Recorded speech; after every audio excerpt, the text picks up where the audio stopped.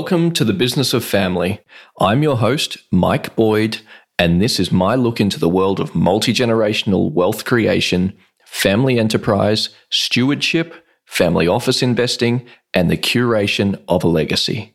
On the podcast, I interview members of some of the world's most interesting families to hear how they pass knowledge, resources, values, and wealth to the next generation.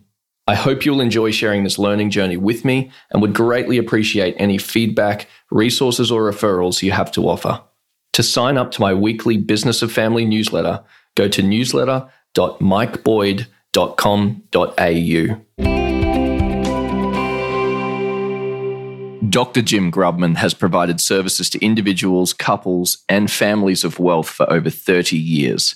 His work with clients at many levels of affluence, from the millionaire next door to the Forbes 400, has earned him a reputation as a valued family advisor. Jim is the author of Strangers in Paradise, How Families Adapt to Wealth Across Generations, and the co-author with Dennis Jaffe of Cross Cultures, How Global Families Negotiate Change Across Generations, both with groundbreaking explanations of how individuals and families can adjust to wealth effectively. Jim, it's a pleasure to have you with us today. Thank you again for making time to be here. Well, thank you so much for inviting me to be on. I'm really happy to be here with you. I've greatly enjoyed both of your books, and what struck me most was how effectively you explore the intersection of culture and psychology with family wealth and the effects they have on the success or failure of wealth transitions. Can you share with us a little bit about how you came to be involved in the family wealth psychology area and explore this interesting topic? Sure. I came to be involved in the area from a variety of directions.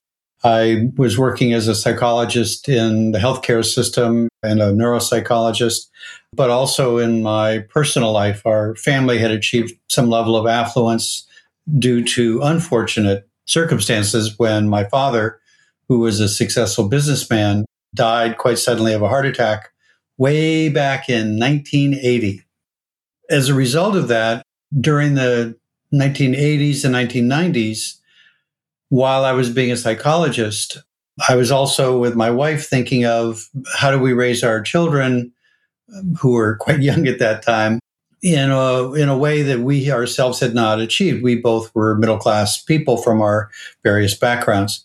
And so I started doing reading and getting interested in what was around. What I did not know was in the 1990s in particular, the whole field of wealth psychology and wealth counseling was being born.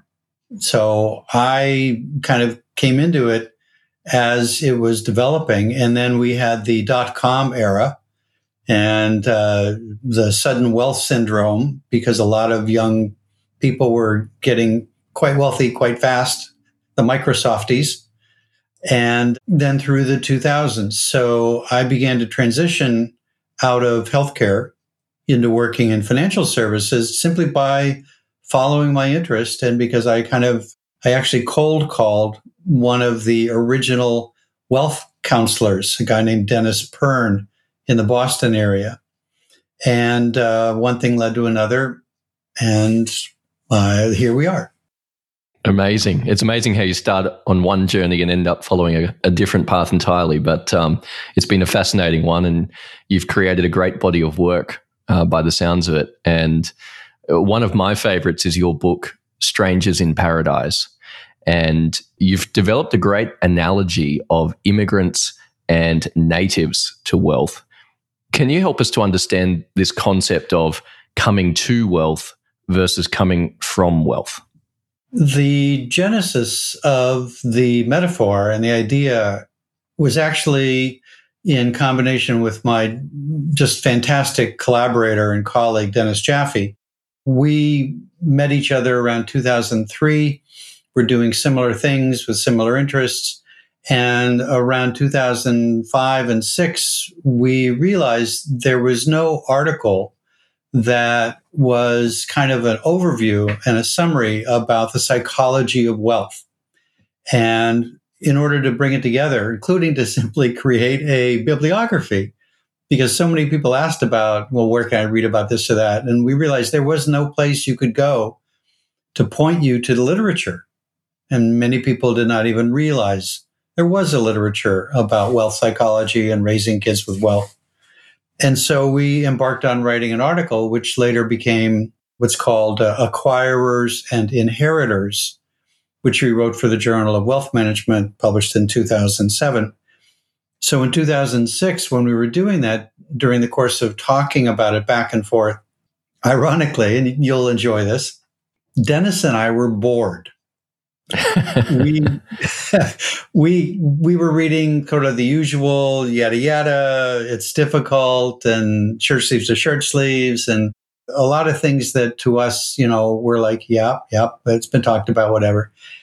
And it was that sparked a discussion that led to drawing a comparison. And I know from my own background, my parents were Holocaust survivors and came from Eastern Europe. So I, first generation American, have a cross-cultural background. Somewhere in all of that, we sparked the idea that, if you grow up in middle-class life, and if we look at that not as class, but as culture, socioeconomic culture, and over the course of the lifetime, you become quite wealthy and wind up in a different socioeconomic culture. You have a lot of characteristics of being an immigrant. You've made a transition, just like immigrants do. And I certainly knew that from my own family background. And immediately, so many things fell into place where we realized, wait a minute, that makes sense, because if you then are born and raised in what we proverbially called the land of wealth, you're a native of that land. You're not from away. You're not an immigrant. This is your land. And we saw that wealthy families have so many characteristics, actually, of immigrant families who start off in a land of great adversity and scarcity. And somebody says, we got to get out of here. We have to do better. And I want to have a better life for my family. And they make their way to success. And we heard this very often. I had so many clients, and you probably have too, who look at their grandchildren in particular and say, they don't know where we came from. They have no idea what my life is really like at their age. And I really don't know what their life is like. How do I help raise them when I didn't grow up like them? So all of that quickly fell into place once we grasped the analogy. And so when Acquirers and Inheritors came out, we made reference to it. And then over the next several years, we expanded on that.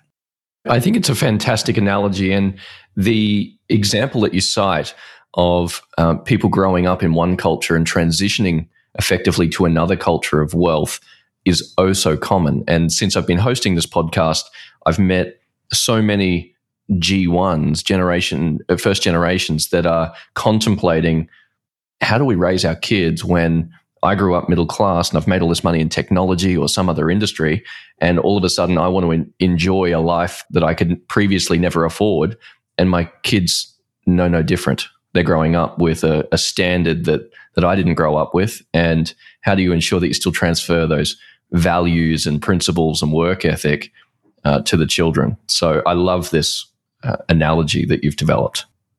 Thank you. It really, what has totally surprised both Dennis and myself is how much the metaphor immediately and intuitively clicks with both families and with advisors. As we are talking now, I've often talked with advisors, and the minute I draw the analogy, it's like, yes, that's exactly it. Like, that's what I've seen. And, we might be able to make reference later in a few minutes that for advisors who are in some ways bystanders to this immigrant journey, but also supposed to be experts about it, people who come to the land of wealth see advisors as inhabiting the land of wealth. But we know that many advisors themselves are still middle-class people hoping to get to the land of wealth. Absolutely. So it's a very interesting process that really illuminates a lot of what goes on. The other thing that I found really interesting in your books was this notion that so much of a generation's wealth is new wealth. At least in America, I think the statistics were around 80% of all wealth is being created in the current generation, which contrasting that with the amount of family wealth that is lost from generation to generation, there seems to be a cycle which is repeating itself, where shirt sleeves to shirt sleeves is obviously the phrase that everybody's heard, but I hadn't seen anybody really promote such new wealth generation being created each generation. I think that's really interesting to explore the two and how they actually interact.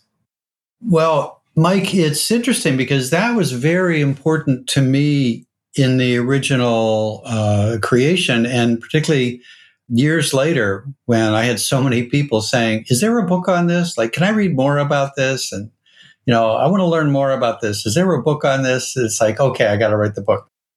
One of the things that really was influential was I, with my psychologist mind, intending to follow the data and the research, for years had been watching for demographic studies that were done by usually wealth management firms who, almost in a humorous way, once you started to see the pattern, you'll love this. I would read a study and they would say, we were going to study various things about these millionaires. The first thing we did was to look at usually 3 categories. How many were self-made, how many inherited, and how many were some combination of inherited and self-made. And to our surprise, we found that 77%, 81%, again and again and again, were self-made.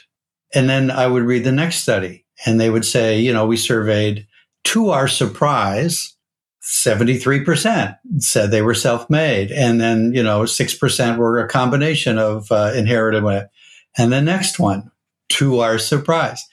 And then after a while, it's like everybody kept thinking it's old money and new money, and maybe it's 50-50 or something like that. And nobody had ever looked across all the studies, kind of a meta-analysis, and said, wait a minute, it's always around 80%. That's the nature of it. And so what does that really mean? And so that leads me to a question of, where is all the wealth going? If each generation, so much wealth is self-made and generated from anew, what's happening to all of that wealth if it's not necessarily making it to the second and third and fourth gen, if it's not becoming old money? It's a really good and very important question, Mike. I think in my own mind, I'm undergoing a shift a little bit about this. I think I still very much subscribe to what I write about in Strangers, which is it is very hard to sustain wealth. But once we look a little more granular, there are multiple patterns that go into this, which actually would be quite predictable. First of all, remember, if you are a millionaire or have $2 million and you have several children and multiple grandchildren in G2 and G3, simply the numbers around the distribution, that G2 is not going to be wealthy and G3 may not be wealthy because of the distribution effect across a larger number of people with estate planning. So at the affluent and perhaps high net worth level, it's not that families leave wealth. It is wealth gets distributed. And so the recipients don't qualify anymore. And remember, that is, in terms of numerically, that's quite a bit of the bulk of wealth. Once you get to the tail of the distribution, farther and farther out, then you're getting into factors that relate more to family life. And that's where most people think, well, it's the money. Money destroys people. That's what we've been told. People become greedy. People become materialistic. I've had so many people, and you probably have heard this too, where it's like, oh, the kids just want to have Ferraris and they don't know how to handle it and they don't have any skills. And so it goes away. They dissipate it.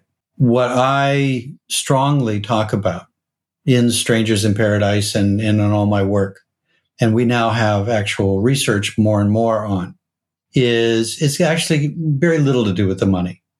It is much to do with the cross-cultural adaptation that is much harder than people anticipate when they make the journey to wealth. People come to wealth without preparation for how they're going to sustain it in the family. And that's really why it is so difficult for families. We can talk about the families actually who succeed, and where shirt sleeves to shirt sleeves does really not describe them. But we have to recognize that most people just focus on the money and they forget adaptation. And that was one of the key points of Strangers, in that immigrants to wealth are arriving without the mental template in order to survive and prosper in this new paradise, this land of wealth. So how were those gaps filled? I mean, where did your research lead you in this? Can the immigrants adapt? And if so, what's the tool set? How do they actually go about acquiring the skills or the mental template in order to succeed and transition into this new culture? Well, Mike, here again, the watching of all the demographic studies and the studies about what's important to the wealthy and what they worry about, what keeps you up at night, those sorts of things, pointed the way for me to see subtypes. There also were many interesting studies about subtypes of the wealthy particularly during the early part of the 2000s. In many of the studies, there's a real nice core group of about 30, 35, maybe 40% again and again that's doing perfectly fine. And again, it's like nobody is paying attention to that. And that's a not insignificant number of people. And I remember watching those studies, and they would say, and you even see this now, 66% of the wealthy think their kids are unprepared. 48% of parents worry about their children looking entitled. And in my, maybe we can call it contrarian attitude from an investment standpoint, I would scratch my head and I would say, well, geez, that means like 40 to 50% are doing fine. They're not worried so much. And what are those people doing? But that doesn't make headlines. That doesn't sell. If you saw a study that said 50% of people think their kids are doing perfectly fine with money, you'd say, that's interesting, and probably move on.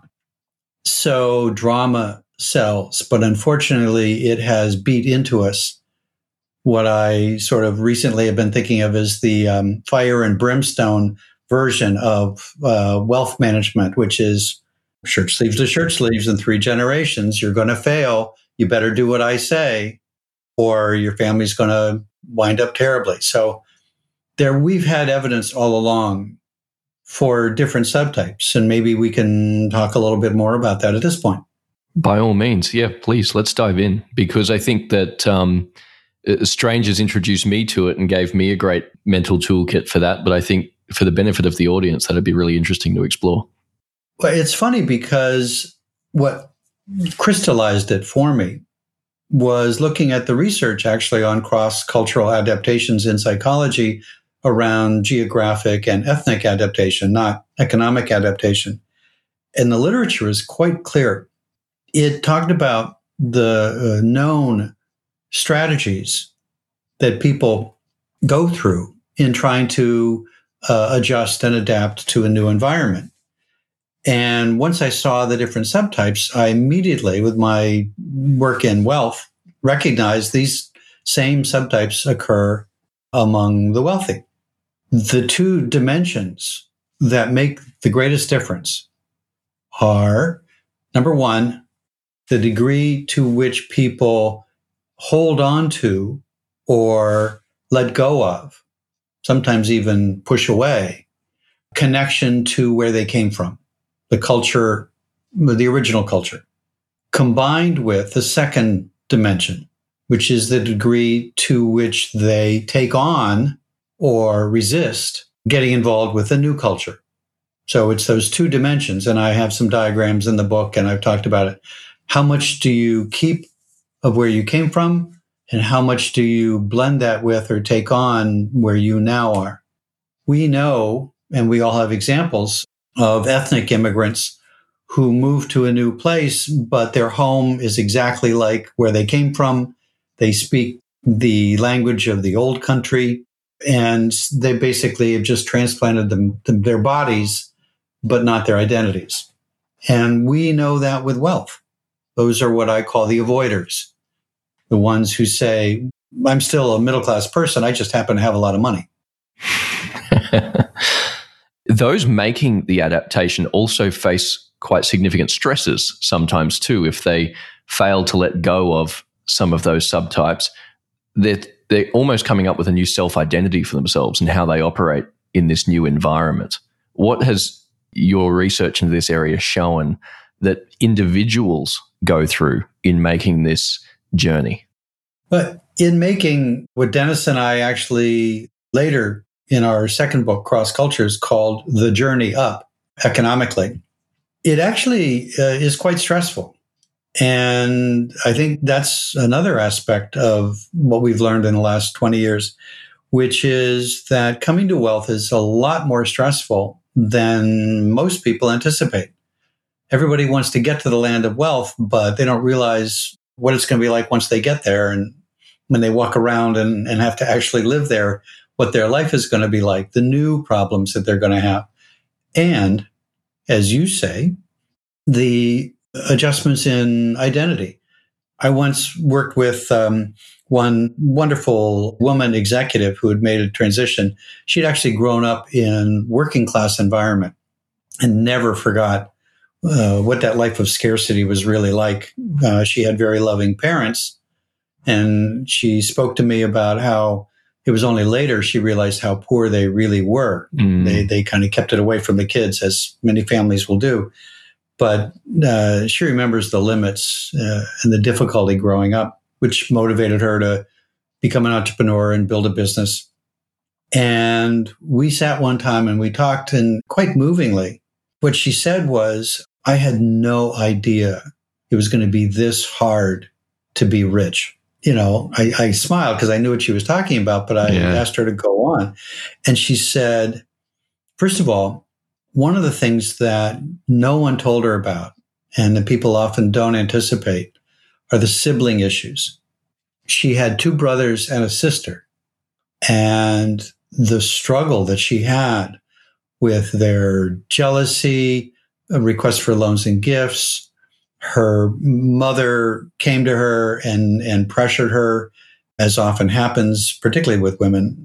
You need to take care of your brother. You know, he's had a difficult life. Turned out actually he was an alcoholic. You know, he's had a difficult life and had trouble making his way in the world. You have to help support him, particularly after we're gone. And she was like, oh my God. And so many other things. She talked about friends from the school she grew up who did not know how to be with her. They were awestruck, and it was so difficult. She talked about the impact on her first marriage with a husband who could not adapt to the situation. Fortunately, she married somebody who could, and it worked out much better. On and on and on. That it's sort of, she was so eloquent about the fact that it was work to adjust to good fortune. That's really interesting. And it's not something you would typically expect to hear, how much hard work it is to be rich, but you're absolutely right. And it's also one of the things that we explore in this podcast a little bit, this concept of the business of family and the structured work that goes into building and operating the family enterprise. You know, everything from family meetings to constitutions and other instruments required to formalize it, because families grow so quickly that wealth, I think, is an amplifier in a lot of ways, for good and bad. You know, you make excellent points right there, Mike, that many of the things that are important for, and in some ways, as you have seen and talked about, necessary for the business of family, are completely unknown to people coming to wealth. Very often when I speak to families or groups, I'll say to the G1s, how many of you come from a family where you did family meetings? And almost always I might get one hand. If I'm really lucky, there might be two in a group of 60 or 70. I will ask, how many of you had explicit instruction in developing money skills when you were growing up? And again, there may be a hand or two, but most of the time people say, well, I just had to learn it because we had no money and I had a natural instinct for it, or, I earned money for chores maybe, or whatever. Family communication, which is so important. There's no template for that. Being able to talk about and teach money and then wealth, no model for that. So those really are the things that make a difference in, not getting deported from the land of wealth. And yet very few people know that they're supposed to do it when they get there. That's really interesting. And I'm curious to explore, do the models and the strategies available for wealth preservation, are they different for those that are native to wealth compared to those immigrating to wealth? Or do they all need to learn the same set of tools in order to preserve that wealth and effectively steward it for the next generation? That's a really good question, Mike. I think it goes to the heart of, again, the advisor side, and how advisors need to understand that you do have to pivot when dealing with somebody who comes to wealth versus they come from wealth. And because, as we talked a few minutes ago, most advisors themselves either are trying to make the journey or heavily identify with middle class, general society, and those who come to wealth. They don't necessarily have a great understanding of natives of wealth and their individual particular stresses and adjustments. We make fun of natives, inheritors, quite a bit. The classic, member of the Lucky Sperm and Egg Club, that kind of thing. And I worked with one G3 one time, sitting in a peer support group of other G3s. And he started talking, and all the other heads were nodding when he was talking. He said, I can tell within 5 to 10 minutes of sitting with my parents' advisors and my grandparents' advisors who patronizes me and who does not. It's just so clear from their language, their body language, who they orient to. I know who's paying attention to me, and I know who's paying attention to everybody else. And they all were nodding. Yeah, they can tell too. Advisors don't realize how obvious it is in their attitude toward natives. And the fact that, for example, natives of wealth need good understanding and support for the legitimacy of the stresses they encounter. They encounter a lot of, oh yeah, right, I wish I had your problems. And the biases about the wealthy. One of the key things I talk about in Strangers is many inheritors are actually disenfranchised citizens of the land of wealth. People think they have money, but they really don't. It's in trust, tied up in partnerships, and they essentially are citizens of the land of wealth who don't have a vote. And they don't control much of the wealth that's associated with them. What that does to your sense of self-worth and also your ability to plan and have control over your own life. So your question is really quite good. Oh, thank you. One thing I want to explore next is your second book, Cross Cultures, and the work that you did exploring how global families negotiate change across generations, which is the tagline for the book. But I'm Australian. I'm based in Singapore. I do business globally. And, I spend a lot of time with other expatriates in this global city. And your book put into words so many personal experiences that I've had dealing with different cultures in a way that I otherwise couldn't previously articulate. And it's just fantastic. Would you mind discussing the main types of culture as you categorize them in the book and help us to understand how that applies to this world of wealth? I think this was an outgrowth. Again, Dennis and I have continued to collaborate over many years, and our work went global for each of us over time. And we began to see patterns that we were having trouble putting our fingers on, just as you described, until we came across a wonderful article in a new paradigm for understanding cultures that is called the HFD, Honor, Face, Dignity, three culture paradigm that was initiated around 2011 by two researchers in sociology and actually anthropology. What made a difference, and again, it's amazing when that light bulb goes on, how the world turns and everything looks differently. We typically have talked about the East and the West, and Mike, you probably have run into that too, but that never quite captured what was going on. And these two researchers identified that there are really three main cultural prototypes around the world. For what we think of as the West, they call dignity culture for the basis of how self-worth is determined, the individual dignity. We found that a little jargony, and so we call that individualist culture, which seems to connect with people better. There's the East, Asia, that in the research is called face culture.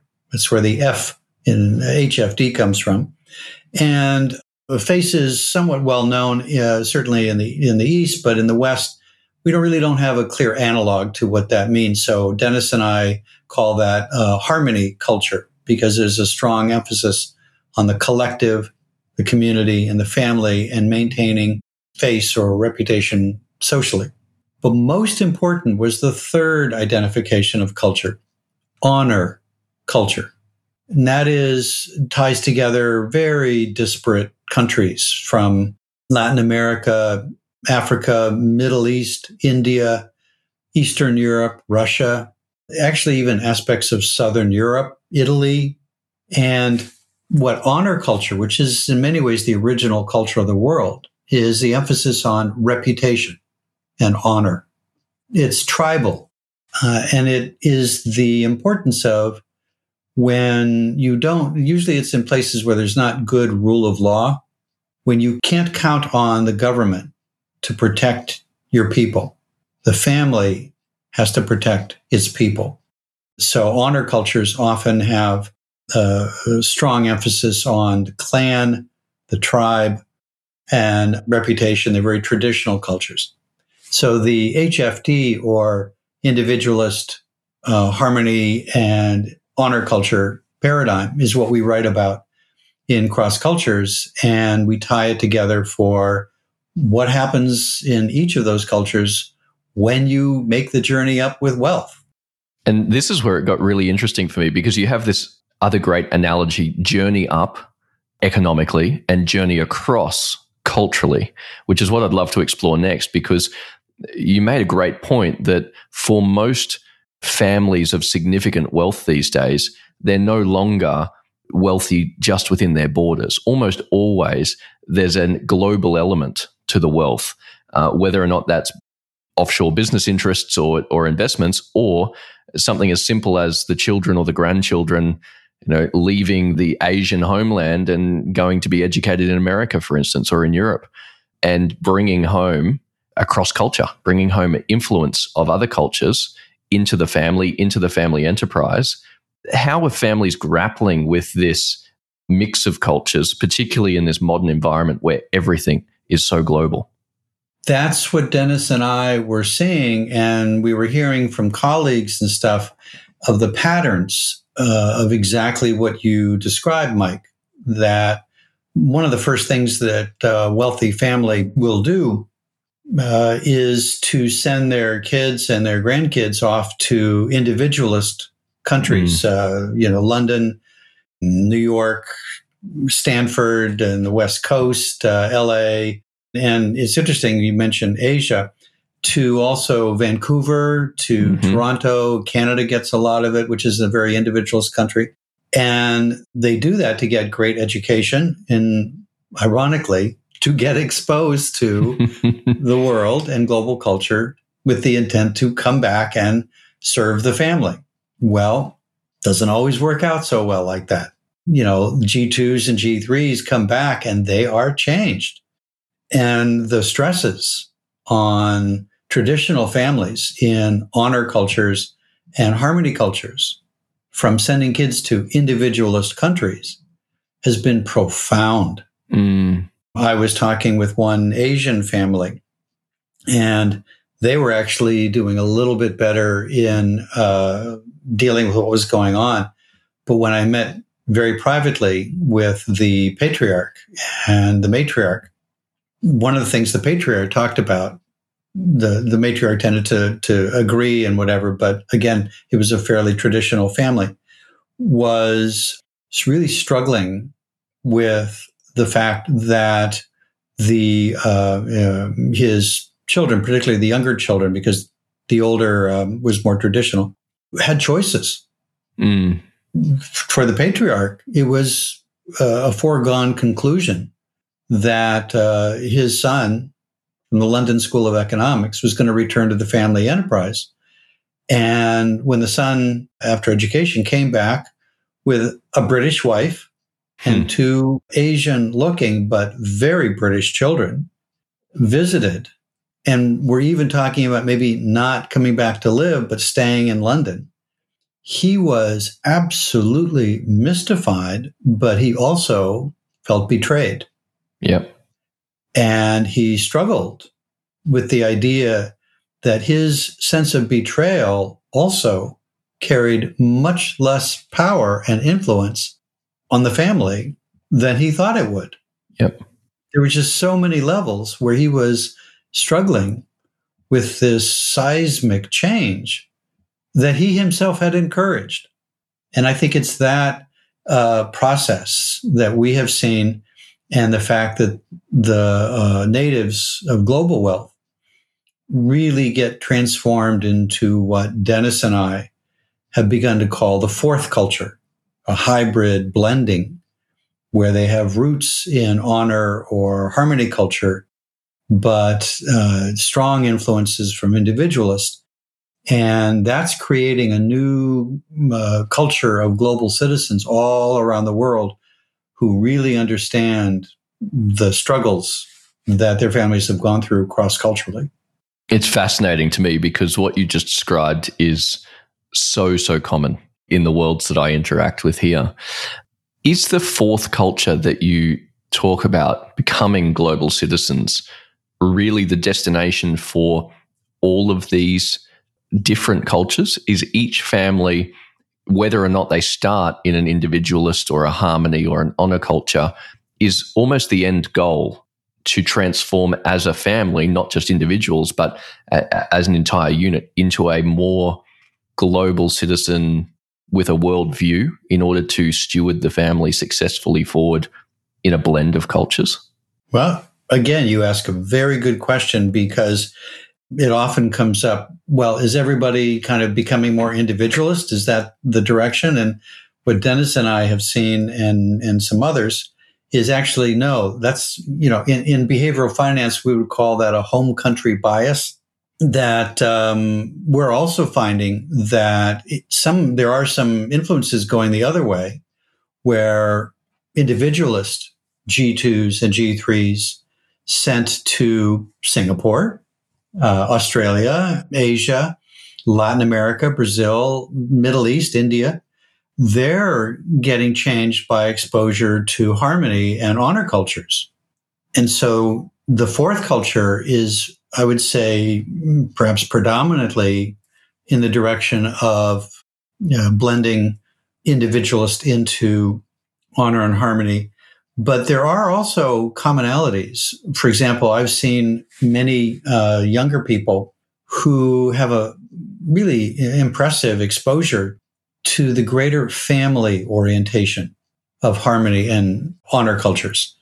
They like it. They're impressed by it. They actually find that they felt, they almost like missed it, that the strong individualism of the West has its drawbacks. And so they come back and they have a much greater collective feel. And they bring those influences, and many of them stay elsewhere because they enjoy the collective community feel. So to your question, I think there is general movement toward the fourth culture from all directions to different degrees. And that certainly in the current political environment today, there are people who rail against the global citizenry.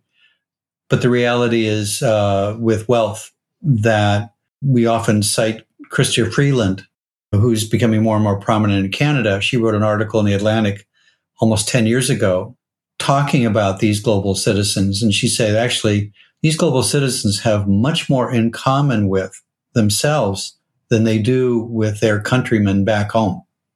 So much of what you just said resonates.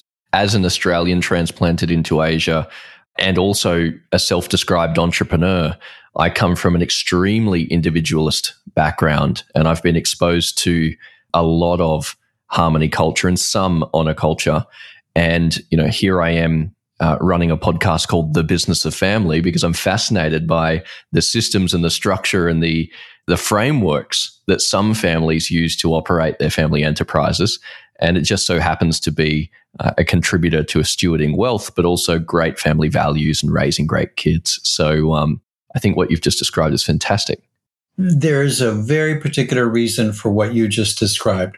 One of the things I talk about in Strangers that relates to global culture is the issue of interdependence. Particularly at the highest levels of wealth where you have shared assets.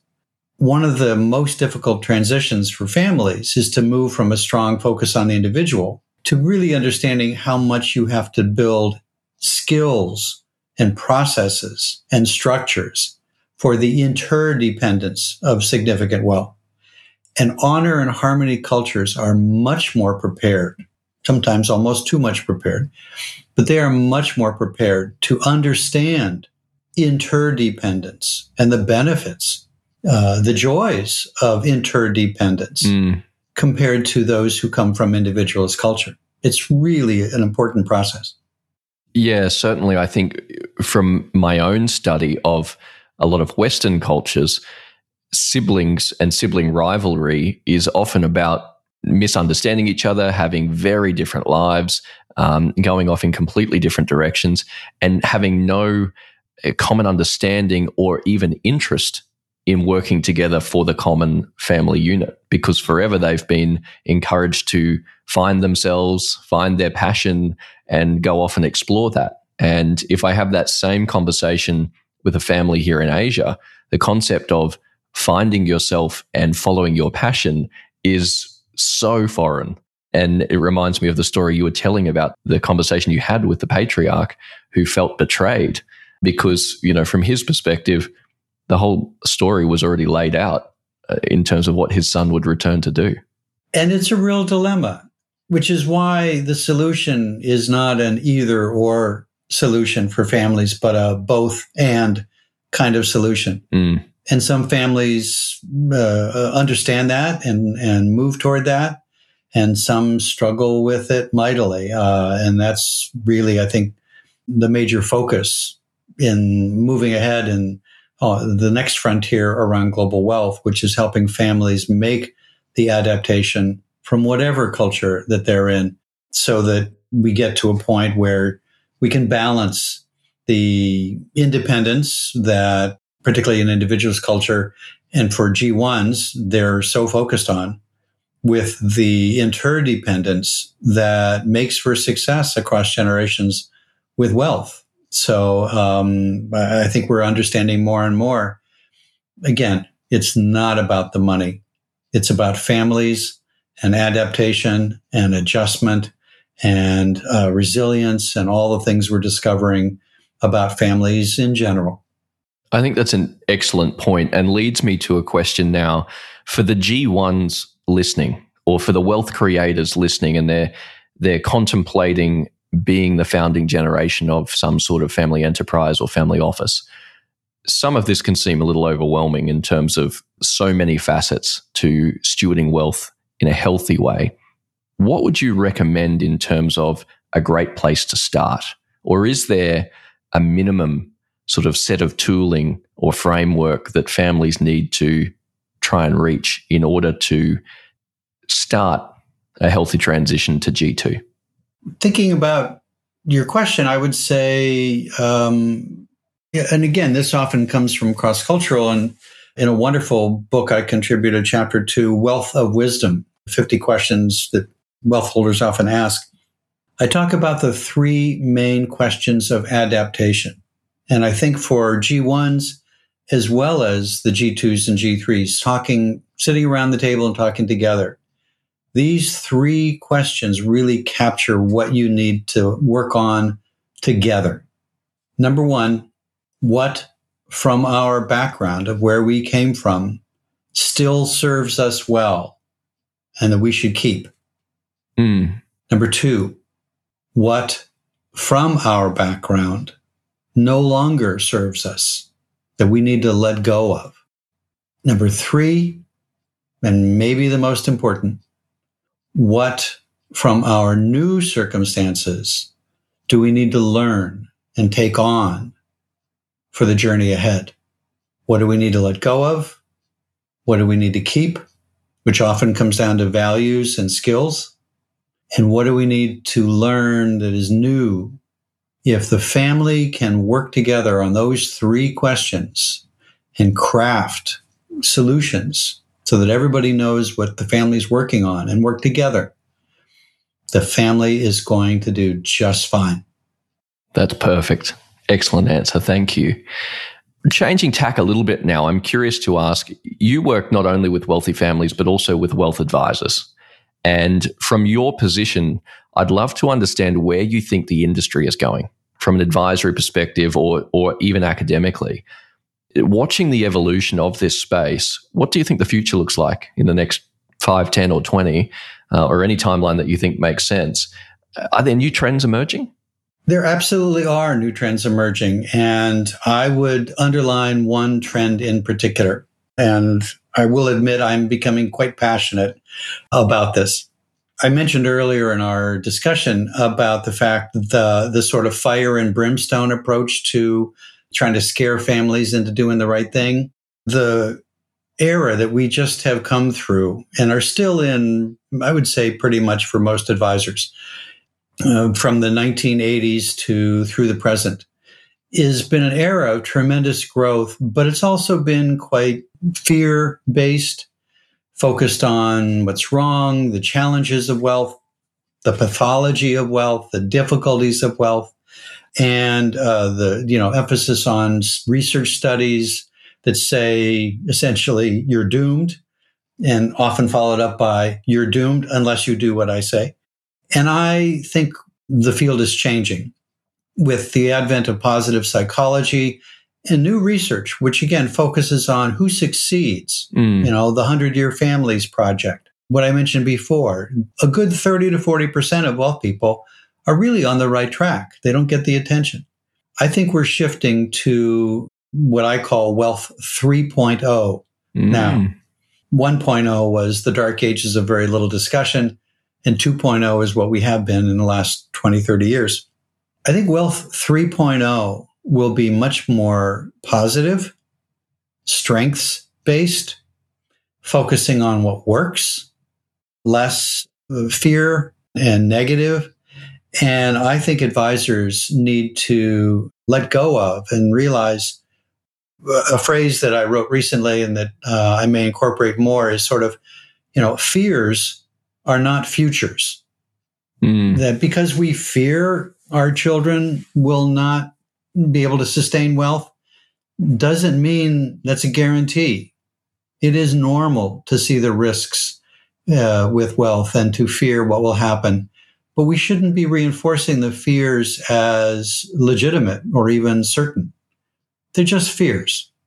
And I think there's much more reason to be optimistic about what's coming ahead. And I think we are moving into a period that's going to be much more focused on how you succeed with wealth rather than how difficult wealth really is. And it's certainly something that we're trying to support with this project as well, which is to shine a light on some great examples of families that have done a terrific job in their multi-generational planning, and hearing from advisors like yourself about what actually works. Because from my perspective, I've been curious about this topic for so many years, but struggled to find great examples, great case studies. So I hope to try and provide them and share them with others as we go through this project. I think that will really contribute to it. Fantastic. Jim, I'm conscious of time. I know you're a busy man. We've got time for one final question, and this is a question that we ask all of our guests. Imagine you're writing a letter to your children. What is one lesson or idea that you don't think many parents would mention, but you think is important to understand? What comes to mind may sound strange and counterintuitive, but don't chase happiness. Like you said, there's so much emphasis on find your passion, pursue what will make you happy. Happiness is a result. It's not a goal. What I would tell, and in fact have told my children, and I've got the most incredibly cute 2 little grandchildren in the known universe. You should know that. What I would say is chase purpose. Happiness comes from a fulfilled life. And I must admit, I'm an incredibly blessed person and very fortunate. I have a wonderful wife and a 45-year relationship with her, 3 grown children who are well, and 2 wonderful grandchildren, a great career. I have never gone after happiness. What I have done is tried to find purpose in relationships and my work and something that is significant. And happiness has followed. I'm a happy man because I feel I have purpose in my life. And so the focus on chasing happiness, I think, is misplaced. Once you have purpose, I think then you have everything you need. Terrific answer. And I think the great body of work that you have produced is testament to the purpose that you've found. So thank you for all that you've contributed. I've enjoyed learning from you, and I've greatly enjoyed this conversation as well. Jim, thanks for making the time.